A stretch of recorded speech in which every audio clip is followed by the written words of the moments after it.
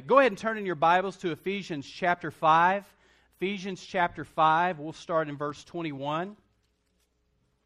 We'll have it on the screen as well. Ephesians chapter 5, verse 21. And it's on the screen there. It says this: submit to one another out of reverence for Christ. Right there, we could wrap up marriage in that sentence. To submit to one another out of reverence or honor for Christ. Wives, submit to your husbands as to the Lord. For the husband is the head of the wife, as Christ is the head of the church, His body, of which He is the Savior. Now as the church submits to Christ, so also wives should submit to their husbands in everything. Verse 25, before husbands get too excited. Verse 25, husbands, love your wives just as Christ loved the church and gave Himself up for her. So you see two things going on. You see submission in everything, and you see love until death. That's how Jesus loved the church, did He not? He died for her. And so before guys get too fired up about the submission issue, they need to understand they have to die. Amen? So it's kind of a trade-off. It's funny how people will camp out on something and eisegete and isolate a text to meet their whims, but the Lord makes it quite clear here through the Apostle Paul that it is both and it can be summed up back to submit to one another out of reverence for Christ. Now, moving along, verse 26. This is what He did to make her holy. He died for her to make her holy, cleansing her by the washing with water through the Word, and to present her to Himself as a radiant church, a radiant bride, you can interchange that, without stain or wrinkle or any other blemish, but holy and blameless. In this same way, husbands ought to love their wives as their own bodies, for he who loves his wife loves himself. After all, no one ever hated his own body, but he feeds and cares for it, just as Christ does the church. For we are members of His body. For this reason, a man will leave his father and mother and be united to his wife, and the two will become one flesh. Leave and cleave. Okay? Someone say, leave and cleave. That's what we do. We leave mama, and we cleave to our wife. Amen? Some men need to understand, we leave mama. Amen? So we can cleave. All right. Just wanted to clarify. Verse 32. This is a profound mystery. Amen. But I am talking about Christ and the church. However, each one of you also must love his wife as he loves himself, and the wife must respect her husband. Therefore, and that is where we get the title for this series, Love and Respect. You got to understand something, that what she needs is love and what he needs is respect. Not just wants, but needs. And we're going to talk about this crazy cycle that we go through and how this works together, because it's important for you to understand. And before we do that, I want to kind of bring you up to speed on my story. The first Sunday that we met together on this series, I told you about myself after 10 years of marriage going through a divorce. It was devastating. I was a pastor of a church, not a senior pastor, but I was on staff as an associate. Had been at that church 4 years, loved that church. They loved me. It was a great situation, and I literally could see myself being there for a very long time. I was in my last year at Southwestern Baptist Theological Seminary. Say that fast, 3 times in a row, if you can. And I was loving life. Things were going great. I had poured myself into a community, into this church, into this situation, and things were going great, so I thought. And then I found out that my wife was having an ongoing affair with her boss. And my whole world came unglued. Now here's the thing. Because I am a follower of Jesus, that when I found out that my wife was having an affair, my first reaction was not to quit. My first reaction was not to leave. My first reaction wasn't to go beat him up. I couldn't have anyway. He played football at Texas Tech University. He was huge. But I wasn't going to go do something crazy like stab his tires or cut his brake lines or do something weird. My first reaction was, Lord, what do you want me to do? My second reaction was to pick up my phone and call my senior pastor. and then call a meeting of, now in my tradition we didn't have elders. We had them functionally, but we didn't name them. But we had deacons. And so I had my pastor call the deacons together, and we met within hours. And I poured my heart out to him. I said, here's what's going on. Here's my situation. Long story short, 2 weeks later I came home from church and nearly everything was gone out of the house. She had left and taken everything and left a piece of notebook paper with a list of the bills that I would be responsible for. And it was over. It was done. 60 days later, I received a waiver of citation document in the mail that basically said, if you sign this, it means you agree to everything, and then it's done. And she had called me and said, would you please sign that? And I said, could we please go for counseling? Could we please get help? Could we please, we're both Christians. We're followers of Jesus.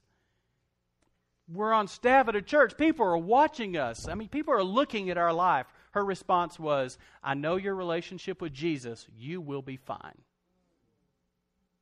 But I have to do this. And she did. And then my life went into a really weird place.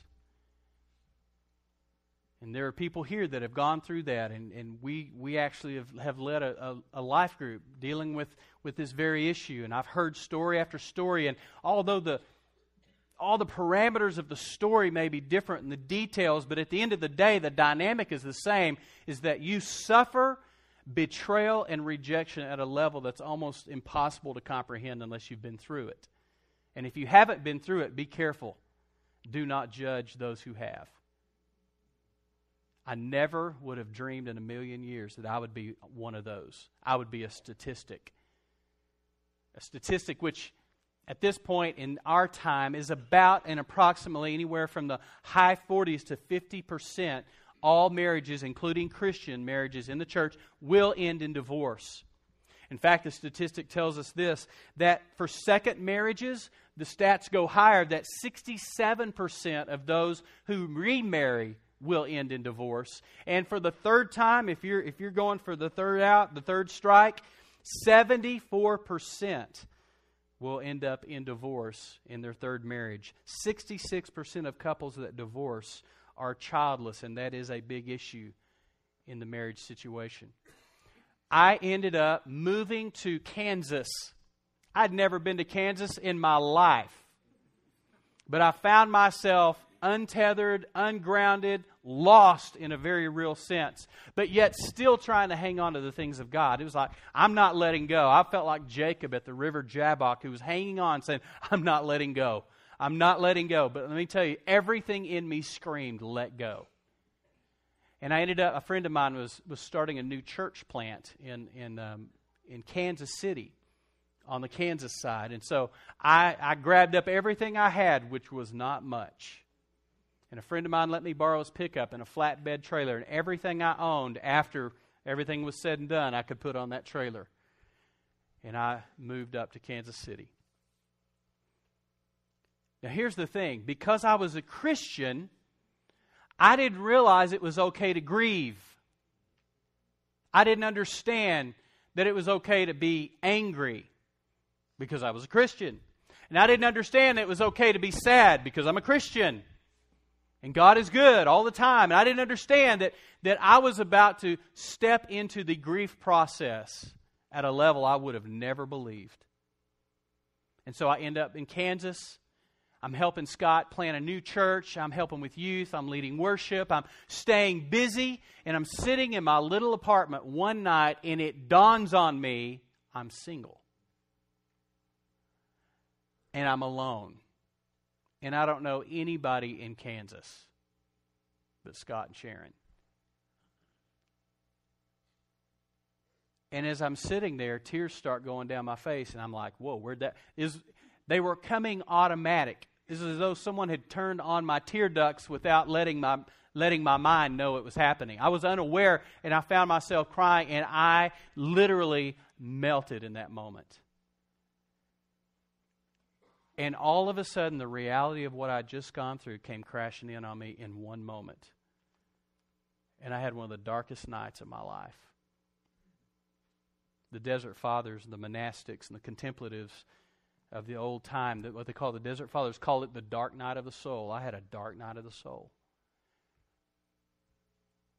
And all of a sudden, all the questions I didn't even allow myself to entertain, like I'm a failure, what's wrong with me? See, I didn't allow myself to deal with that the first few months. I had to finish that last semester of seminary. I had to finish my responsibilities at the church. Who that church, by the way, voted, they did a vote of confidence, which we did in my tradition, and they wanted me to stay. They were like, no, we believe that what's happened is you've been faithful, you've had integrity, and that very conservative church saw what was going on and said, no, we want you to stay. But I knew I couldn't heal. So I'm there, and all the questions, all the doubts, all the things started to hit me at one time, and I literally just went through the most horrendous moment of grief. And I know it doesn't touch anything of what Jesus went through on the cross, but I felt at that moment that everything was gone. I got up the next morning, and I did what any self-respecting 30-year-old divorcee would do. I called my granny. Because I knew that was one person that would never reject me. That was one person that was at all my football games, basketball games, tennis tournaments. I mean, she'd been there through everything. She'd watched her own boys go through things and watched her own daughter, my mom, go through divorce. She had been there through it all, and that was the one stable individual in the whole bunch. And I called Granny. I said, Granny, I'm in Kansas. Can I come live with you? She was living in Lubbock in an efficiency apartment. Elderly. I loaded up my Hyundai, because that's what I had at the time. Prayed over it before I got on the road that it would make the trip. And loaded up anything I could get in my car. I told Scott and Sharon, I said, I love you guys, but I've got to go heal. And I realized all I did in getting right back into ministry was just get busy. But I'm not healed. So I drove to Lubbock. Weirdest trip of my life. I'm driving into Lubbock, feeling like failure of the century. And I get back to Lubbock, and my grandmother's waiting there, and my family's waiting there, and they're all amazing, and they throw a big barbecue, because that's what my family does when we're grieving. We eat. Come on, somebody. So we cook out, and I'm there, and all I've been trying to do for years is witness to my family who did not know Jesus. And here I am, the pastor, the failure, coming in. I felt like I crawled into that backyard. And all my family was there. You know what they did? They loved me, hugged me, talked to me. And I was just numb the whole time. And we sit down to eat. And throughout this whole process, I had never thought in terms of me being disappointed with God or angry or anything. But let me tell you, folks, can I be real with you? I'm going to anyway. Treat you like family. Here's what happened. I had been sort of like my family was kind of like the mafia, and I was the priest of the family. Like I was the only Christian. And I was in ministry. So every time we got together, though they would never do this on their own, but when I was present, they would ask me to bless the food. You have a family like that? It's always an awkward moment. You know what I mean? It's just that I'd rather they just didn't. It'd be like, let's just eat, you know. And but they always made a big production out of it. You know, it was real awkward. I mean, all of them were just like, they didn't know what to do, you know, with the hands and... You know, I mean, to see my 40-year-old uncles doing this, you know, still hung over from the night before in the honky-tonk, you know. And so it was always a comical moment, and I'd be like, Granny, don't. It's okay. It's okay. She got everybody's attention.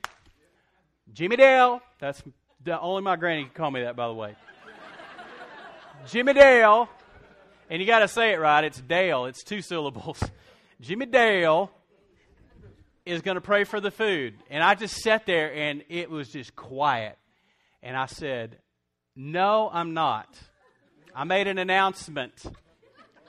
This came out so quick I couldn't catch it. Have you ever said anything you regretted? No, nobody here. It came out before I could catch it, and before my mind even heard it, before it even hit me what I was saying. I said, when Granny said, Jimmy Dale's going to pray for the food. Everybody be quiet now. Everybody bow your heads. You know, she's setting it all up. She's being respectful. And I said, no, I'm not. I'm mad at God right now. And I reached over and grabbed me a corn on the cob. I started making my plate. And I mean literally my family. And listen, my family, even though they didn't love God, they feared God. You know what I mean? And when I did, I never asked them what they were thinking. Now, most of them now have really come full circle in their walk with God. And we've seen some really beautiful things over the years. But at the time, they had to be thinking, lightning is about to strike. The earth is about to open up and swallow us all. But they thought I just cursed God.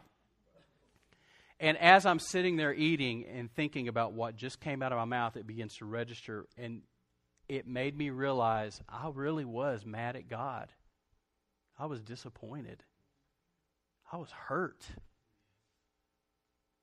And I had not been able for months to even admit that. And that began my healing process. When I was finally able to be honest. Can I say something to you real honest? No matter how you feel towards God right now, wherever you are at in your situation, I want you to know something. He's got big shoulders. I want you to know something. He can handle it. He created Australia. He can handle your grief. He can handle your disappointment. He can handle your anger. He can handle your questions. He can handle your confusion. He can handle anything you bring to Him because He's big. And we're not. But let me tell you something. The earth did not open up and swallow my family. We did not have a repeat of the Exodus incident. All I did was think and process as everybody else is eating, and the night went on. That's the first time I've been able to admit I was actually angry with God. Now what am I going to do with that? And that began my healing. Some of you are at a place in your life where things have been broken. And it may not be a divorce. It could be anything. But for whatever reason, dreams haven't panned out like you thought they would. Things are not going the way you expected them to go. And you find yourself disappointed. Let me tell you, the first step is for you to admit it.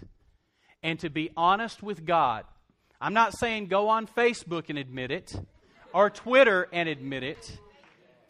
I'm saying you go in your secret place. You go in your car, your shower, wherever you pray.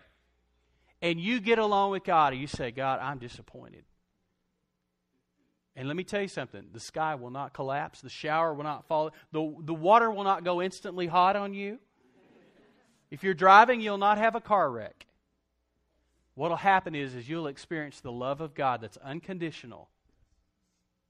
And you'll experience this sense that the gifts and callings of God are irrevocable because He loves you so much. Well, that began my process. And I latched hold of a verse, Jeremiah 29, verse 11. And I understood that God had a future and a hope for me. And when I grabbed hold of that verse, I was like Jacob and I would not let go. So, fast forward. All right, I go through some healing. Now, I'm just going to tell you some really stupid stuff, okay? Can I be stupid for you? Can I bust your bubble about how perfect pastors are and how we have it all together? Sorry to disappoint down here. I then went into a phase where I was just going to show God how mad I was. Oh, yeah. So at this time, it's obvious I'm not now, but at the time I was working out a lot. I was pumping iron. Because I had no life. You got to understand, I worked. And then I went to the gym for 6 nights a week. And then I took one day off sometimes. And then I worked and went to the gym 6 nights a week. At the time, I was attending church with my brother. But I was just in a weird place. And I had some friends of mine at the gym, a bunch of big meathead guys that I worked out with, who said, hey, man, there's happy hour at this club. Why don't you come with us? So I went with them. I thought, yeah, I'll show God. Now, here you got to understand something. I didn't think that consciously. But with my actions, I was like, oh, yeah, God, you really took care of me. Boy, I gave you years of my life, went to school, went to grad school, all for the ministry, and this is what I get? Now, I didn't think that consciously. But under the surface, that was going on. Is it okay to be this real in church? Should we move this to another format? We could move down to the other end of the building, not be in the sanctuary, but I'm just going to be real straight with you what I did, what happened. And so for 3 weeks, I went to the nightclubs with those guys. Boy, I got out on the dance floor. Woo! I got my moves on. I'm telling you, man, we were rocking in the early 90s. I'm telling you. A couple of those songs I remember dancing to. I'm like, hey, woohoo! Swagger. So let me tell you what happened. For 3 weeks, I went to the clubs with these guys. You know what would happen to me? Single guy thinking I'm trying to be all 18 again at 30, and I would be there talking to a girl. You know what happened? I'd start ministering. I'm serious. I could not help it. I would end up in a club, started to leak out this Jesus. It's like I could not hide him. I couldn't suppress him. I couldn't hold the Holy Spirit back. I could not even fake my way through a night without leaking out something of Jesus. I'm just being straight with you guys. And if this causes you to leave the church, I'm sorry. I just want you to know most of us here are jacked up. We're in recovery. But we got issues. If you don't, then you may need to go down the road. But I'm just saying, real sweet like, we really have problems here. We're working on it. God's working on it. Amen? Y'all with me? All right, most of you are. I lost a few, but that's okay. I'm just being straight. So at the end of 3 weeks, I'm like, this is ridiculous. First of all, I'm having no fun. I'm miserable. So I sort of just give in to God. I just cave. I'm like, I'm going back to church. And I laid in my room one night with my Bible open to Jeremiah 29:11, listening to For Him. Anybody remember For Him? Listening to For Him and a song called He Never Changes. And I had a moment with God where it was literally as though God restored me to fullness like that. I mean, all the stuff I'd done during those few weeks, all the just frustration, anger with God, everything literally was gone, and it was like I was literally restored to like new condition. That's how much God loves us. And in that moment, it was like, I'm never going back. So I show up at the gym, still going to the gym. The guys, they think I'm cool. I'm hanging out with them, going to clubs. And I show up at the gym, and I'm like, all right, I got an announcement to make. And I bring these 4 guys together. Now I'm looking at them, I'm like, every one of you guys. For 3 weeks, I've gone with you. Now this weekend, you're going with me. And they're like, yeah, where are we going? I said, we're going to church. Right there in the gym. I'm like, you're going to church with me. I mean, the look on their faces has been like I just went, schwack. They're like, okay. I said, you have to. Because I went with you, you've got to go with me. That's the deal. They're like, okay. I'm like, all right, I'm picking you up at this time, or you're meeting me here at this time. And I grab these guys, I mean, literally like little kids, and I'll make them go to church with me. Where are we going to go? Well, it turns out a good friend of mine was pastoring a church, and he had really spent some time with me in trying to restore my heart and minister. His name was John Randalls in Lubbock, Texas, and he pastored a church called Indiana Avenue Baptist Church. It was a church that had grown from like a couple of hundred to a couple of thousand. I mean, God had really used John to do a great work, and this church was really moving and happening. And so I thought, we're going to go to that church. We'll go to John's church. And so I told the guys what time to meet me, and we met, and we were going to go to the single Sunday school class, which at the time there were about 100 people in there. It was a big class. And so we go into this class, and it is hysterical. I'm walking in with a bunch of bodybuilders into a singles class of 100 people. And every eye in the place turned, because it's an awkward moment.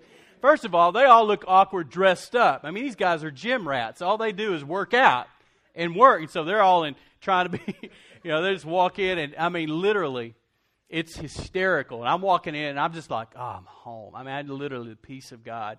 And I'm like, isn't this awesome? Isn't this great? And they're just like, oh, yeah, whatever. And we sit down, and the Sunday school class starts, and I'm just like, oh, it feels good to be back. And I said, Lord, I'm not looking for a girl. I'm not here for women. I'm not here for anything but to grow closer to you. And I made a commitment to God during that week, even before I got there, that, Lord, it's me and you. And I made a commitment to the Lord. I said, I'll never date again. I didn't say I wouldn't get married. I said, I will never date again. I will never play that game. I kiss dating goodbye, as Josh Harris says. So literally, I walk in there, we sit down, the class starts. Are y'all still with me? You still tracking? You want to hear the rest of the story? Here's what happens. This will be a little different today, obviously. But here's what happens. I'm sitting there, and the Sunday school teacher says, we've been praying for over a year that God would bring us somebody who could lead worship and play a guitar. And I'm going, that's me. First Sunday there. And I just said, his name was Dale. I said, I play guitar and I lead worship. He didn't know me from anybody. He goes, well, would you bring your guitar next week and lead us? They didn't have anything. 100 people there, nothing. I said, yeah, I'll bring my guitar next week. So the next week, I showed up by myself because my boys did not show up. They stood me up. And all week, God had been working on my heart. All week, God had been, I ran back to God. Let me tell you something. If you're here today and you're away from Him right now, and you're in that awkward place where you feel like, I've messed up, I've made some mistakes. Hey, welcome to the party, okay?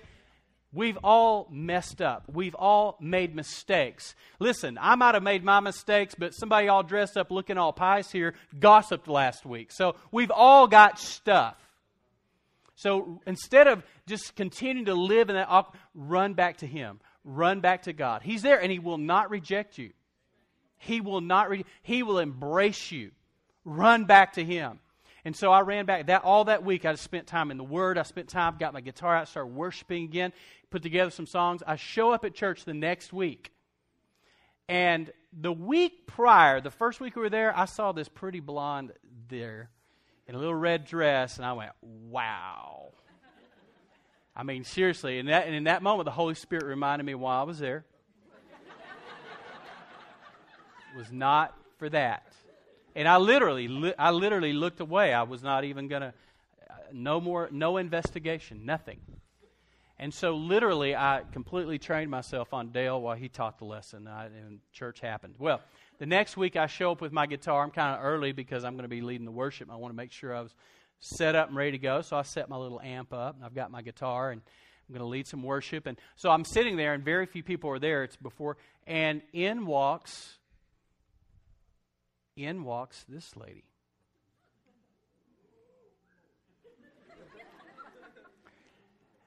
But what had happened just prior that week is that while I was at the gym with my boys, she had walked into the gym in her gym stuff, and it was Annette. And I was like, okay, I'm not in church now. This is the gym. I'm like, whoa, hello. And so I did what any guy would do. I went up to her, and I started talking about God in church. That's what any guy would do in a gym, right? Because that's what I did. That's all. That was what was important to me. And I went right up to her, and I said, look, hey, I saw you at church. And she had not seen me, but I said, I saw you at church, and it's awesome. Isn't God amazing? I mean, just talk about the Lord. And then in walked the guy that she was with at the gym, and I was like, see ya, Because I wasn't into the game. I wasn't into that. Neither was she. But literally, I'd made a commitment to Jesus that I was not going to play the game. And so I just introduced myself, and I didn't mean anything by it, literally. I was just like, hey, I saw you at church. It's awesome to see you. Because I didn't see a lot of people from church at the gym. And so I went about my business. She went about hers. Then this next week when I showed up to lead worship, I'm sitting there. Guess who walks in? And she walks up to me, and she says, anybody sitting here? I said, no, ma'am. And she sat down beside me, and from that moment on, we were never apart again, ever. Let me tell you.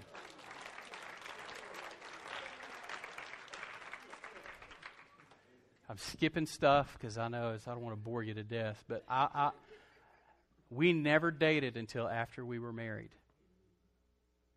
We spent time together, but we didn't date. We didn't go out to movies. We didn't go out to do stuff because all that was a distraction. What we wanted to do was spend time getting to know each other, getting to know each other's heart. We sat, and what I loved about this situation is that there was no pretense.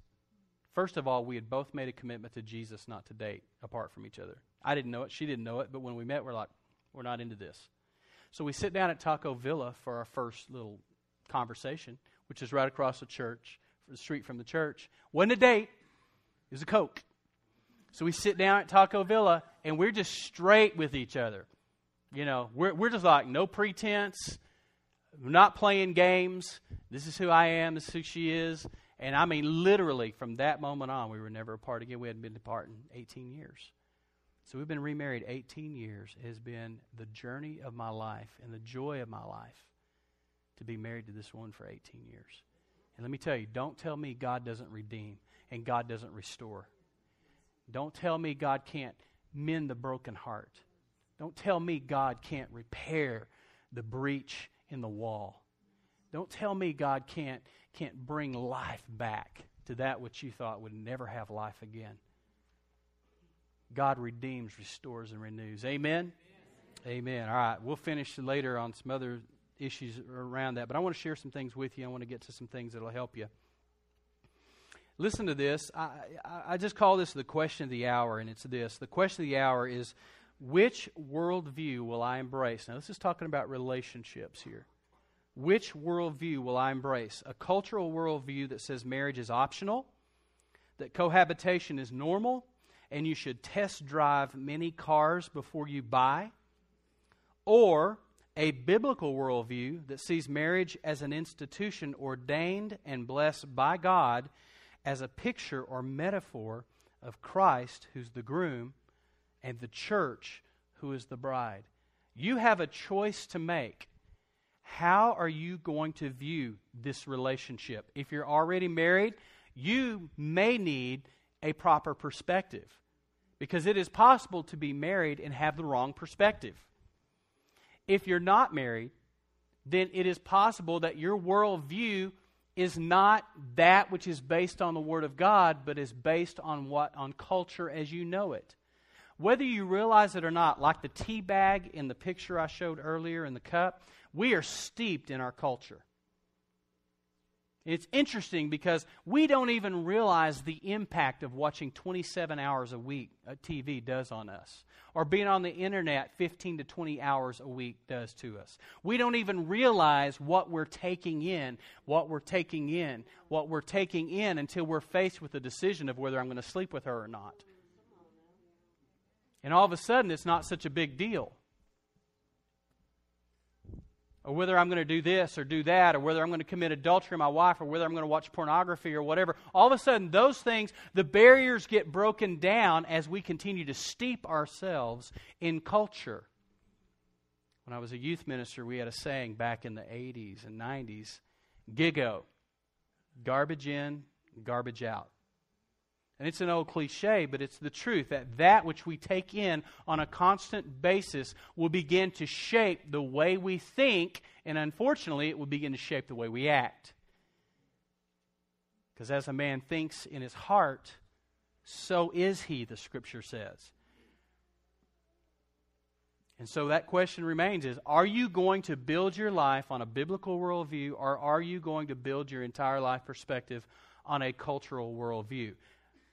You're going to default either way. And as Rush put it, to not make a decision or to not make a choice, you've still made a choice. If you choose not to decide, you have still made a choice. Because you will be impacted and affected by that which you're around. Amen? That which you steep yourself in. Talk a little bit about relationships. When the issue isn't the issue, men really are from Mars and women really are from Venus. We really are from two different planets. Dr. Gray had it right. I remember getting that book, and it was in the mid-'90s, and that book was real popular.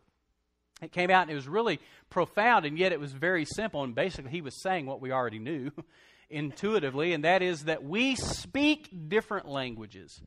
We see different things, and we hear different things. And I put down a couple of things I want you to look up on the screen with me, and women see the world, and we're just going to use this as an example, through pink shades. In other words, everything they see is colored or shaded in pink. Now here's the deal. They can't help it. It's not their fault that they see pink. It's how God wired them. Men, on the other hand, see life through blue shades. They can't help it. They just do.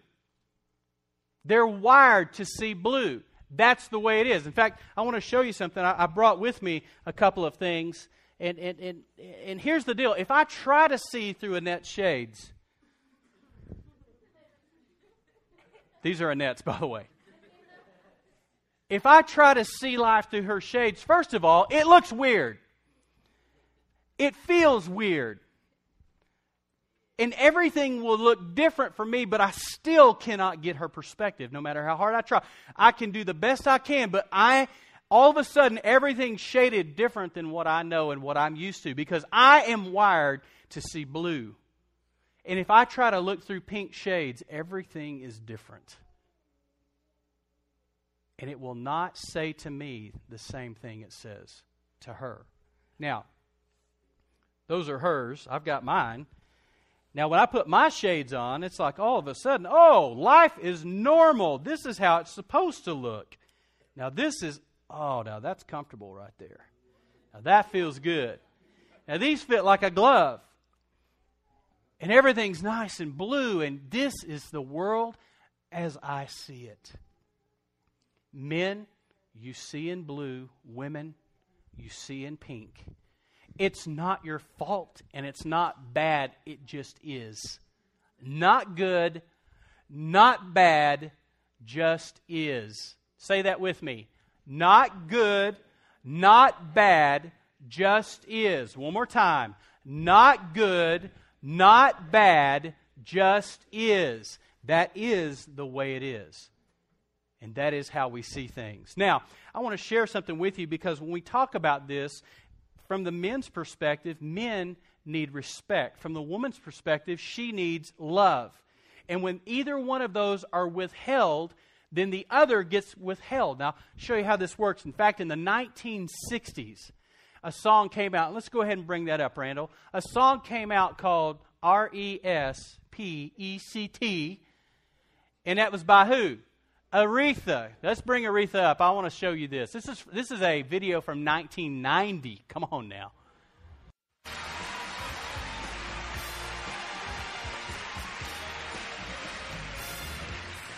What you want, baby, I got it. What you need, you know I got it. All I'm asking is for the respect from you. Girl, baby, when you get home, it was me, not yet. I ain't gonna do you wrong while you gone. I ain't gonna do you wrong, baby, down, I don't want. All I'm asking is for the respect from you. Girl, baby, when you get home, it was me, not yet. I'm about to give you all my little money. All I'm asking in return, honey, to give me my rock when you move it out.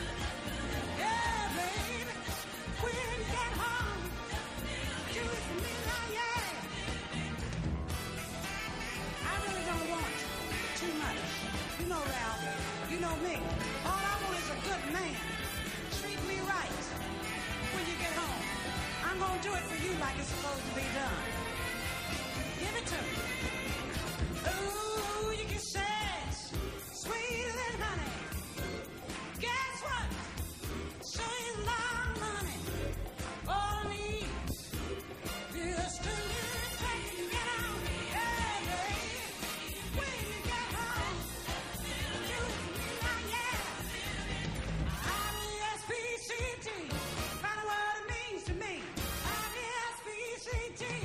Take L-T-C.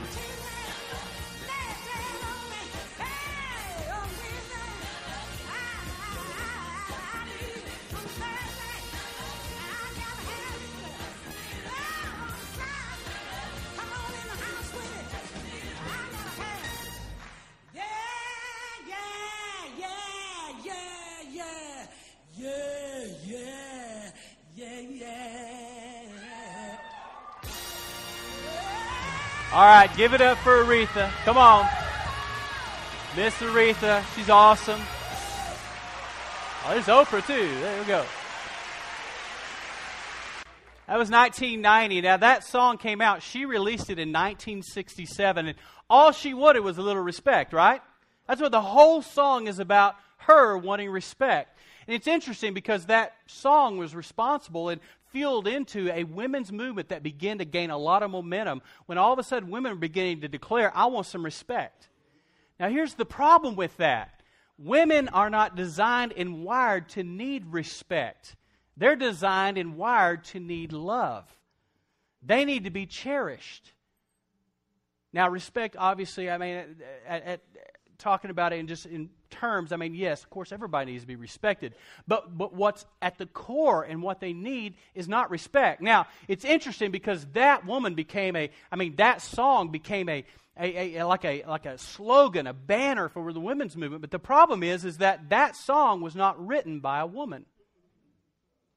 That song was actually written by Otis Redding, recorded and released in 1965, 2 years earlier. You need to learn something about your roots, Crystal.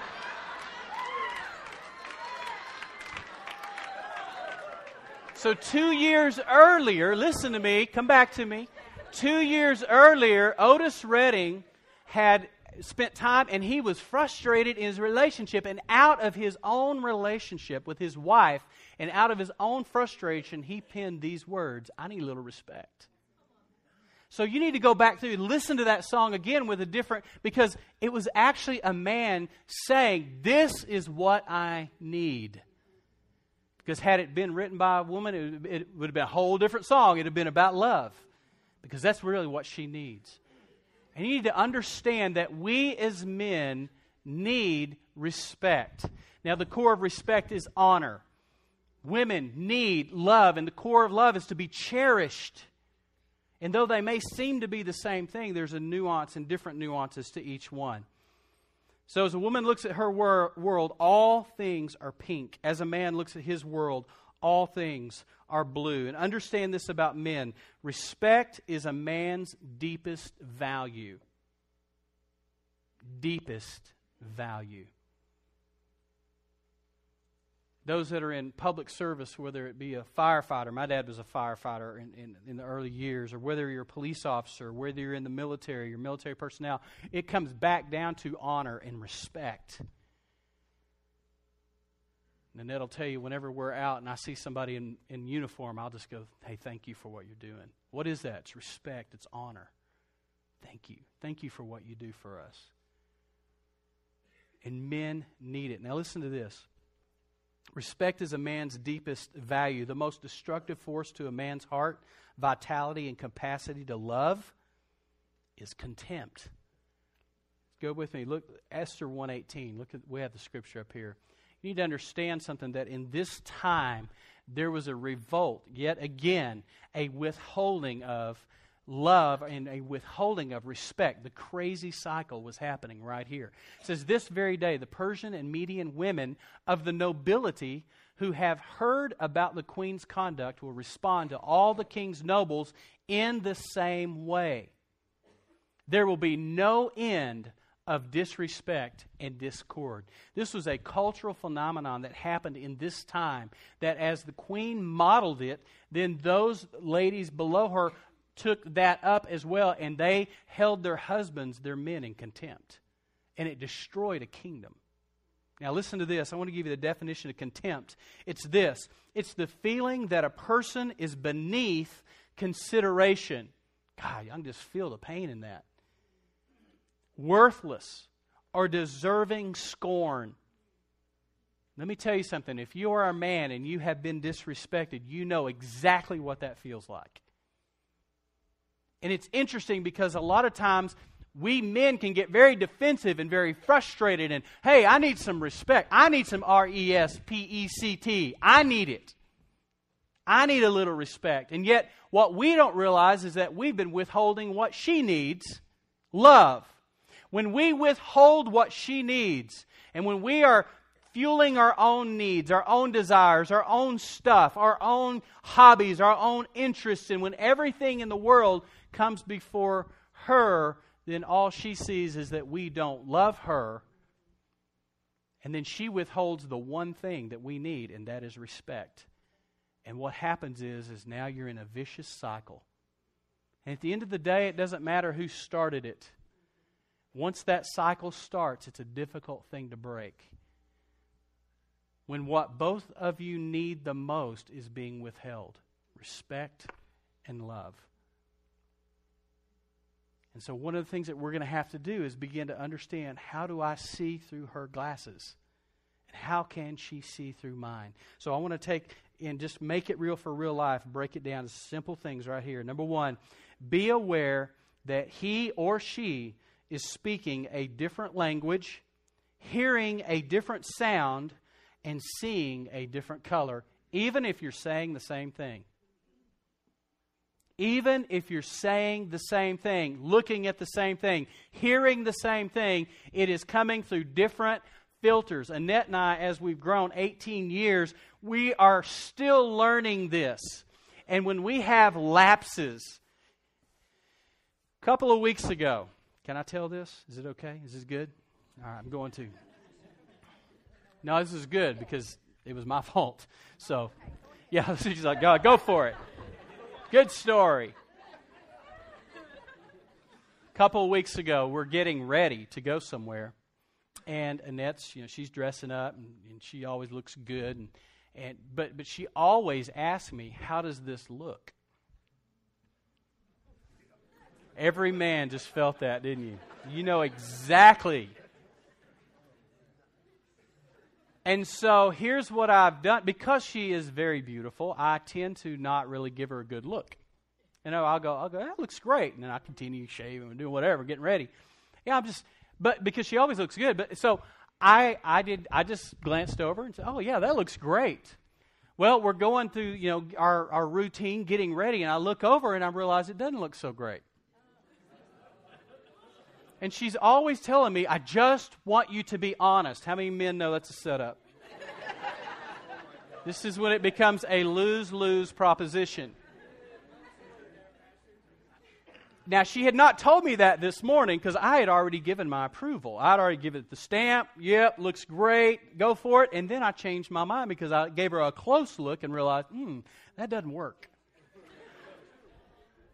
You would think after 18 years.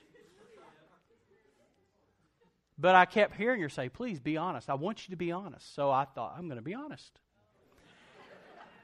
So again, remember what color glasses I'm wearing. All right, I'm looking over there, and I better do this right or this won't work. But I looked over, and then actually paused to look instead of just doing my own thing. And I look over and go, you know what?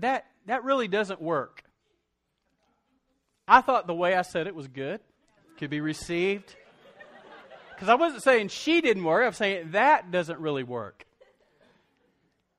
I must say, I might as well have taken a grenade and pulled the pin.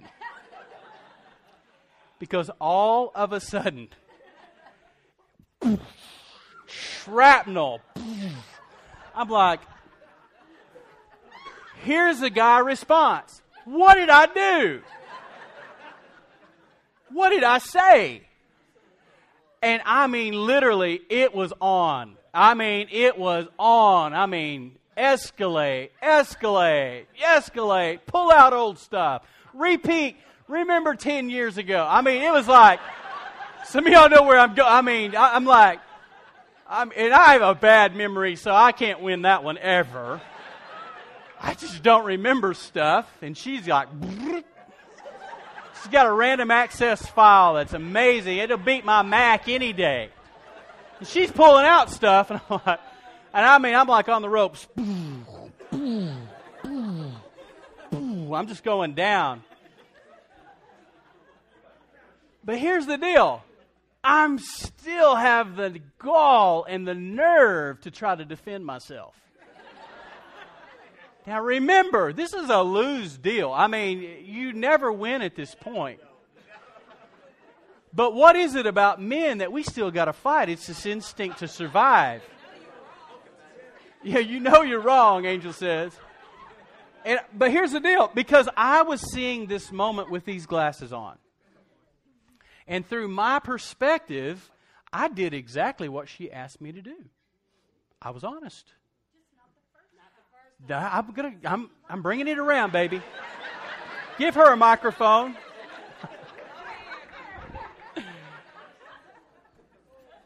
Anyway, that whole scenario did not end well.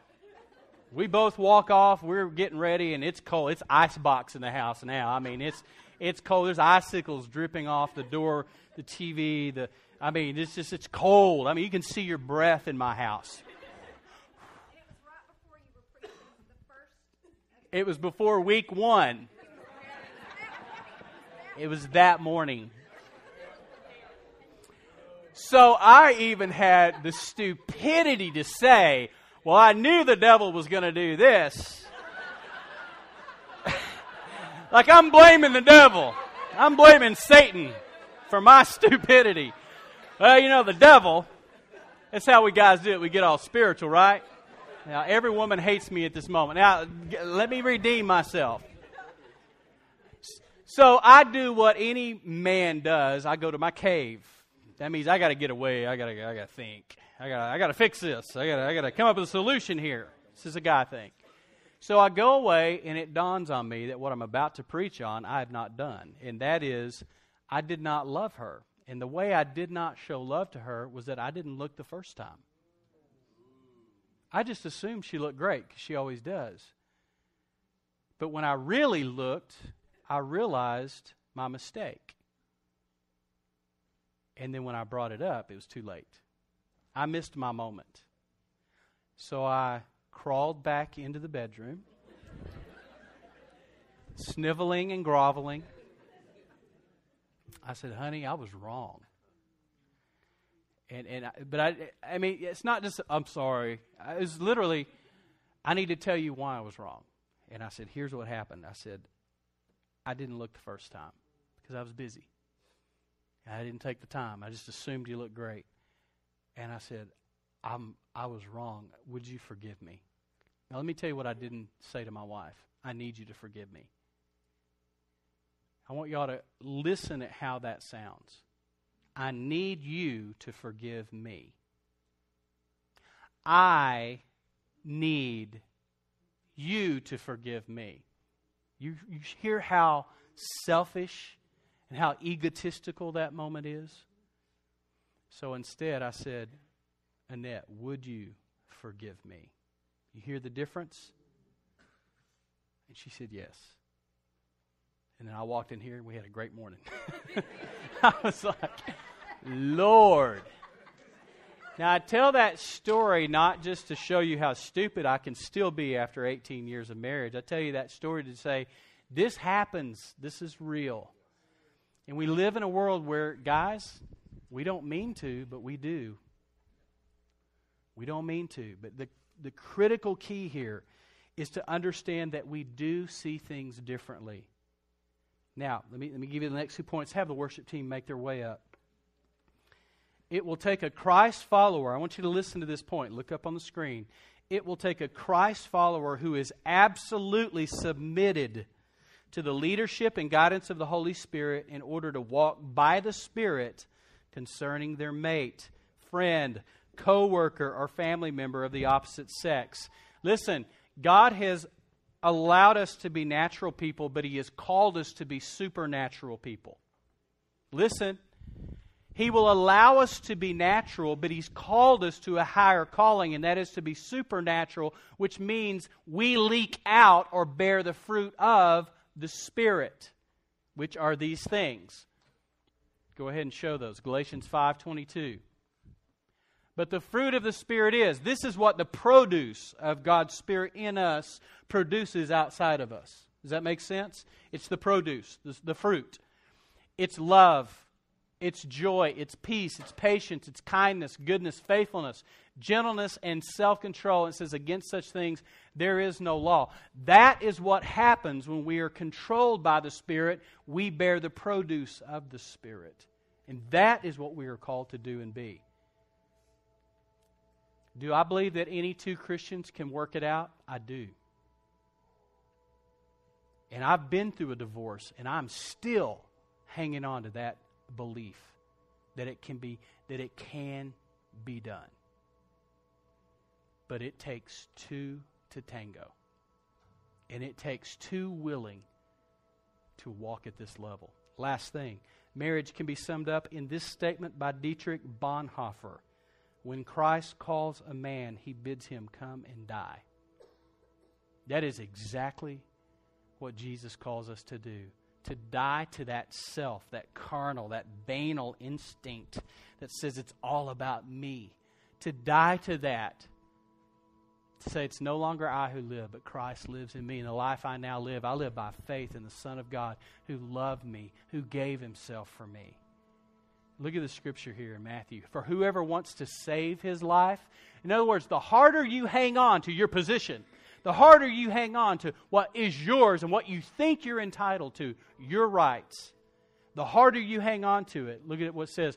He who wants to save his life will lose it, but whoever loses his life for me will find it.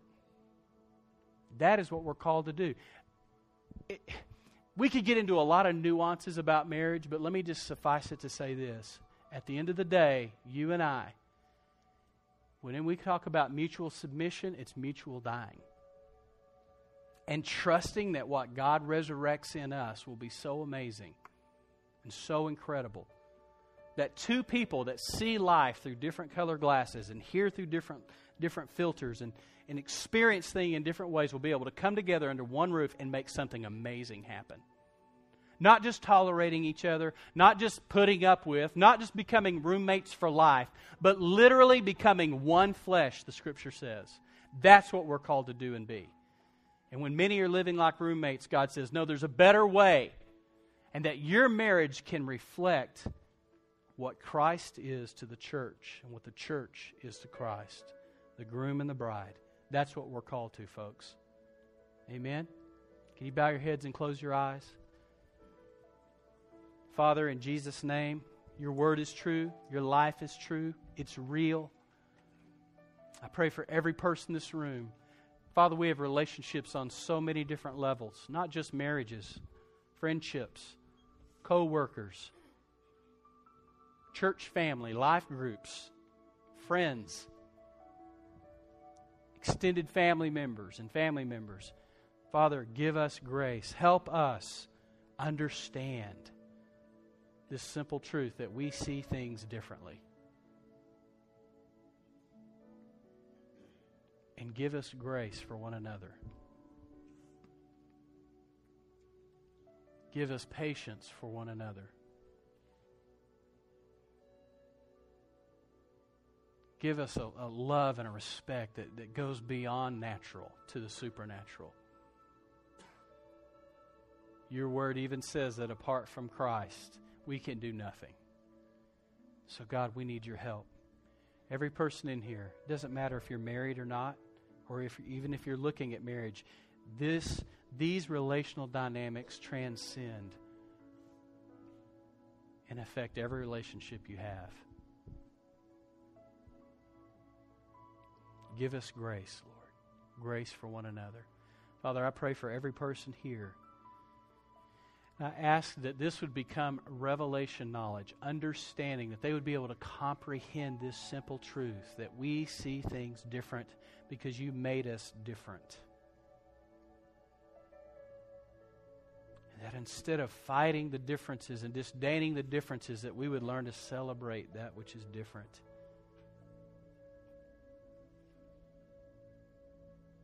So, Lord, as we continue to venture through this series, Lord, speak to us, teach us what it means to truly love, what it means to truly respect one another.